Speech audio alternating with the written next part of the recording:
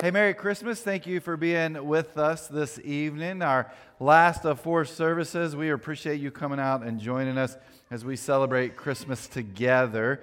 And kind of as we get started this evening, I got a question I want you to kind of think through. Like, what's the best news you've ever received, okay? Think about that. What's the best news you've ever received? Maybe it was that you got that job that you've always wanted. Maybe you found out that you were pregnant. Maybe you got into that college that you wanted to go to. Maybe the doctor came back and gave you a clean bill of health. Or maybe the best news you received was this week. You got a phone call from your mother-in-law, and she's like, I'm not coming to Christmas this year. Right? Mother-in-laws, we love you. Thank you for being mother-in-laws. But we love good news. Now the question is, though, how do we respond to good news? Well, often we have a smile on our face. Maybe you're a person who likes to jump up and down when you get good news. Maybe for you, you scream, you shout. Maybe you get emotional, you cry. Some of us throw parties. We get a DJ, we get cake, we have funfetti because we just love good news. Because what we know about good news is good news brings great joy. And that is one of the things that we find in the story of Christmas, like these kids just told us here just a second ago. If you've been with us over the past few weeks, we've been in a series called The One, and we've been looking at this passage. We've been looking at these words that this angel says to these shepherds, and I actually want to go back to that, and that's where we're going to spend our time this evening. In Luke chapter 2, starting with verse 8, it says, That night there were shepherds staying in the fields nearby, guarding their flocks of sheep. Suddenly an angel of the Lord appeared among them, and the radiance of the Lord's glory surrounded them. They were terrified. Now, you may be familiar with this part of the Christmas story. We have this group of shepherds, and they are out in the fields, and they are doing their job. They're taking care of, they're protecting, they're guarding this group of sheep. As we look here, we also find out that it's nighttime. And so the sheep are probably corralled by the shepherds. Maybe the sheep are asleep. They're just resting. The shepherds may be asleep. They may be resting too, or maybe they're roasting chestnuts by the open fire, right? Maybe that's where we get that from. I don't know. But it's pitch dark. There's no street lights. There's no night lights. There's no Christmas lights to illuminate everything. And so here they are in the midst of the night, and all of a sudden this bright light just starts shining. And if they're like us, which they very much were, then their eyes are kind of adjusting from the dark to the light and what's happening. And as they can kind of start to see what's there, they notice that there's an angel standing in their midst. As we read here, it says that they were terrified. They're afraid. They're scared. And our story continues. It says, But the angel reassured them. Don't be afraid, he said. I bring you good news that will bring great joy to all people. The Savior, yes, the Messiah, the Lord, has been born today in Bethlehem, the city of David. When we started our time this evening, we sang a Christmas carol called Hark the Herald Angels Sing, and it's based on this part of the Christmas story. Well, what's kind of the connection here? If we look back at the time of Jesus, when there was this big announcement that your family was going to make, especially if you had a little bit of money, especially about the birth of a child, you would send this herald out into your community to announce this incredible news. So for instance, if we kind of took what was happening here in our story, Mary and Joseph would have hired this herald to go into the community and say, Hey, Mary and Joseph, they just had a kid, they had a son, they named him Jesus. He's a big kid. He's like 9 pounds, 10 ounces, about 22 inches long, but everybody's doing really, really well. And hey, they're down at the stable, and he's in the manger if you want to go take him some gifts, some food, some cards, whatever you want to do. I mean, this would have been the norm in those days to have this herald go out and to announce this incredible, incredible news. But if we look here, God sends Jesus to this earth. Jesus is born. And God sends a herald. He sends this angel to announce this good news. But as we look at what God does here, God doesn't do what you and I probably would have done. God doesn't send this herald to Rome, which was the political power of that time, which, again, if I'm thinking about this, you got the new king that has just been born to all humanity. Like, that sounds like a great place to announce this birth. But God doesn't do that. God doesn't send this angel to the city of Jerusalem, which for the Jewish people would have been the central location for all of their faith, for their religion. That would make sense. God doesn't even send this angel into the little town of Bethlehem, which again would have made sense. This is where Mary and Joseph are. They've got family and friends that are there. You're going to announce the birth of this kid. What we see here is that God sends this angel, sends this herald to the shepherds. And you're like, well, of course, because my nativity scene has shepherds in it and an angel. That's what God's supposed to do, right? It's not how that works, okay? We can talk about that theologically some other time. But this herald is sent there to the shepherds. And the angel says, I bring you good news of great joy for all people. But here's what fascinates me about this, is that God only sends this angel, this herald, to the shepherds in the fields. No one else, no other place. This is the only place this happens. And so as I'm thinking about this, I'm kind of beginning to wonder, why choose the shepherds over everybody else? Well, I think it's because you and I, we may find that we're not much different than the shepherds. And in many ways, this makes perfect sense. If we were looking at the shepherds back in Jesus' day, there were some feelings they probably had based on the work that they did for their living so that they could survive in this role as a shepherd. One of the things that I would say about these shepherds probably back in Jesus' day, they felt inadequate personally. Here was a group that I'm sure compared themselves to other people constantly. And as they did this, they knew that they didn't measure up. I mean, educationally, they were inadequate. Most of them were uneducated. Most of them were illiterate. And so as they compared themselves to other people, they were educationally just inadequate. There's no career advancement within the world of shepherding, right? There's no corporate ladder you could continue to climb. So if you're a shepherd, you just are always a shepherd. Culturally, they would have been inadequate. They were with sheep all the time. And I don't know what you know about sheep, but sheep don't smell good, and they're dirty and nasty. And as a shepherd, hey, you probably didn't smell good, and you're probably dirty and nasty too. And so no one really wanted to hang out with them too much. And then spiritually, they were inadequate. In the Jewish faith, you got all these religious rules and traditions and laws in place, and you're supposed to follow them, and you're supposed to participate in all these rituals, and they couldn't. 24 hours a day, 365 days a year, they were protecting and caring for these sheep. And so these shepherds probably felt pretty inadequate on a personal level. But I'm also sure that these shepherds felt unloved by others. Shepherds were some of the most disrespected people of that time. To be a shepherd meant you held one of the worst jobs that you could have. And so this job was actually left mostly for slaves and for thieves.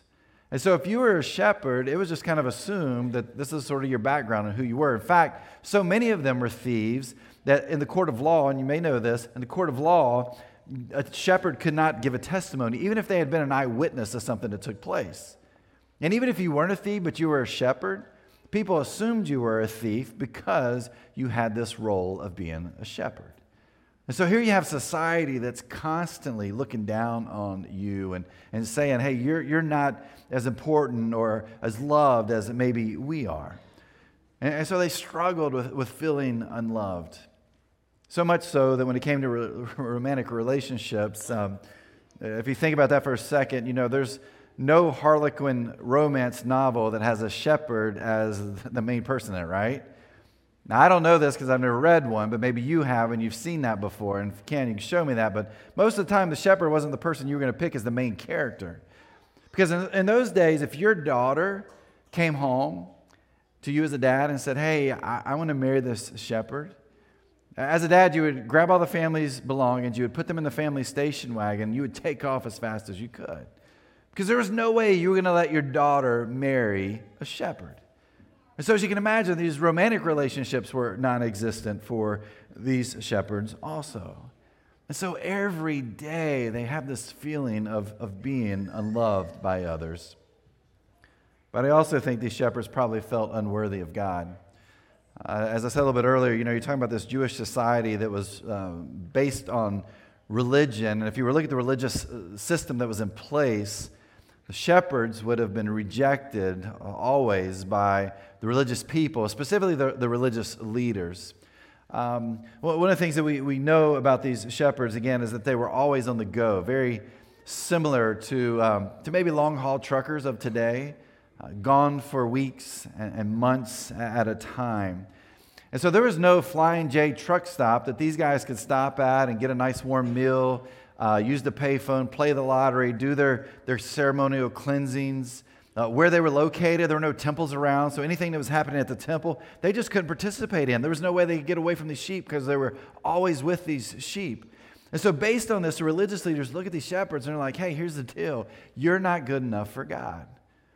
And in fact, there's nothing that you can do to get right with God because you can't participate in all these different rituals and traditions, and you can't follow all these laws.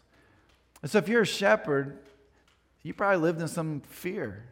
You're probably worried about where you stood in this connection and this relationship with God. You probably felt distant from God. Or as we said, you probably felt very unworthy of God. And so as I look at the shepherds and I kind of think about this life that they have to live and kind of the emotions and the feelings that they had based on what they do for a living, I'm thinking, I don't know that they're much different than you and me. So here we are at this time of year. We're here in the Christmas season, and everything around us tells us that we're supposed to be happy, right? That everything's supposed to be great and wonderful and perfect and full of joy. And you watch Christmas Hallmark movies, and they've got the same plots and the same actors and the same locations. They've been running for the last 30 years, right? Some of you know what I'm talking about. But in the end, it's all about perfection. It's like this perfect relationship, this perfect family. Everything's perfect. And then we watch commercials, and it's all about Christmas cheer, and we listen to songs that talk about the merriness of the season. And yet many of us, we kind of feel more like the shepherds than we do the ending of one of these Hallmark movies. You know, as I look at ourselves and I kind of compare ourselves to the shepherds, I think maybe there's some of us that feel adequate personally ourselves. One of the things we're really great at, and it's not a gift that we should really hold on to, is we like to compare ourselves to other people. We're continually comparing ourselves to others. And if you're normal, that's probably about every day that you live your life. Now, trivially, or in a trivial way, I would say that maybe you compare yourself when it comes to Christmas decorations, right? Your neighbor has this amazing house, and they've got decorations that run from the road all the way to the top of the chimney. They've got music that is playing, and to the beat and rhythm of the music, their lights are blinking on and off, right? You know, maybe you are that family or you know that family. But maybe you're the other person, you're the neighbor, and you have your house, and you've got one strand of lights, and it doesn't even reach all the way across your home, and half those lights don't even work. And so when you go outside, you see your neighbor during the Christmas season, you kind of hide from them. You're like, I don't want to see them because I know what I've done and what they've done, and there's no comparison. I wish I could do what they could do, and I just don't have the ability to do that. See, I know that's sort of trivial, but this is what we do. We compare ourselves to other people. We compare ourselves educationally. We compare ourselves to someone else in their career. We compare ourselves to someone based on their finances or their family or the relationships that they have. We're always comparing ourselves to others around us. And when we do that, we can feel inadequate. We do this spiritually too. We compare ourselves to other people spiritually. We see somebody else and we're like, man, they just seem like they're so close to God. And no matter what conversation I'm having with them, they're just pulling out these verses that they've memorized, and they tell me where they're at, and they're like, I didn't even know that book of the Bible existed. And they're like, how do I figure this out? And then you listen to them pray, right? You hear them pray, and at the end of their prayers, you're like, man, I got to go back to the dictionary and look up those words because I've never heard those words before. And the last prayer I gave was when I said, hey, God, please don't let me hurt this person who just pulled into my parking spot here at the mall, right? See, we compare ourselves to other people on a spiritual level too.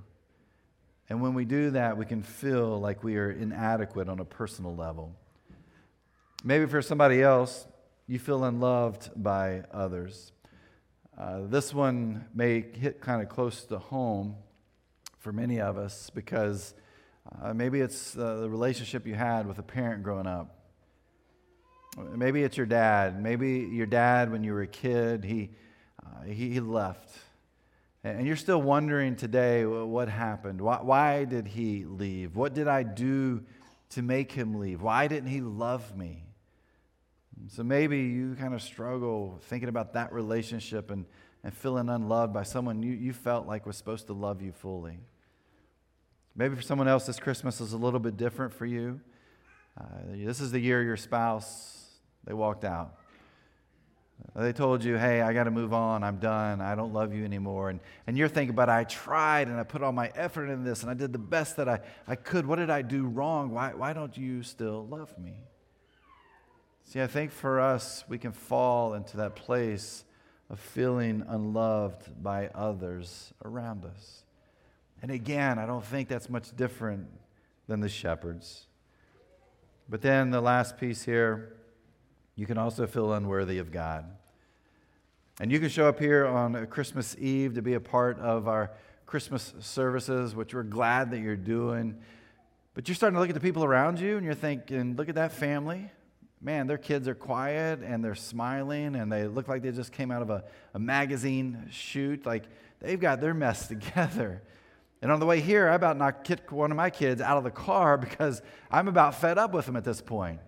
Because we struggle with that, right? And you're like, but I'm here at church and I'm not supposed to think of those things or feel that way. Maybe I'm pretty messy. Maybe this isn't a place that I need to be, and maybe I'm not worthy of God. And so maybe you're at that place in your own life, or maybe you're thinking, if they only knew me. If they only knew the things that I've said this week, the things that I've done, the person that I am, man, they wouldn't want me here. And if this God is real, and this God really knows me and knows how messy that I am, maybe this God doesn't want me here. And so we're really not much different than those shepherds. We can feel unworthy of God ourselves. And that's why, like the shepherds, we need to hear those words from the angel over and over and over again. Because that angel said, I bring you good news of great joy for all people. See, right in front of you, there may be someone sitting who's a divorced single mom, and she wants to give her kids everything that she can. She's doing the hard work and taking care of them and taking care of their needs, and she's trying to navigate this tumultuous relationship with their dad. And maybe in her, she's kind of thinking, I don't know if I can do this, but those words resonate. And she's sitting there, she's thinking, but you know what? There's good news that brings great joy to all people. Maybe there's a guy who's sitting here right now, and this Christmas is going to be a little bit different. It's been a hard year. It's been a year where maybe you feel completely like a failure because of financially struggling, and you know Christmas isn't going to be quite like it has been in the past, and you're kind of struggling with that, and you're feeling that tension, but at the same time, you know something that maybe someone else doesn't. You know there is good news that brings great joy to all people. Maybe there's someone else who's sitting close to you and they're single, and they're looking around at all their friends and they're all married, and they're like, I want this, and I'm living the life I'm supposed to be living, I'm following Jesus, and I just can't seem to build this relationship or find this person to spend my life with. And they're asking that question like, what's wrong with me? But even in asking that question, even in that tension that's there, they still reminded of those words from that angel to the shepherds. I bring you good news of great joy that's for all people. See, when I look at those shepherds and I see that God sends this herald, this angel, to share this news with these shepherds, I think that was a moment where God was telling the shepherds, hey, look, you are more than adequate. You are unconditionally loved. And you know what? You are worthy of God. And maybe those words are something you and I need to be reminded of too. That as we've maybe had a tough year, as maybe this has been a tough season for us, as we're trying to figure out what the future may look like, and we're struggling with some of these same ideas too, maybe this is the moment we need to hear those words ourselves. To be reminded, here's the deal, you are more than adequate. because God created you. That you're loved unconditionally because God sent Jesus to this earth for you. And that you are more than worthy of God. And we know that because that angel on that evening told those shepherds, I bring you good news of great joy for all people. I hope and pray that you can hold on to those words as we go through this Christmas season, as we head into this new year, that it's always a reminder of who we are because of this season that we celebrate the birth of Jesus.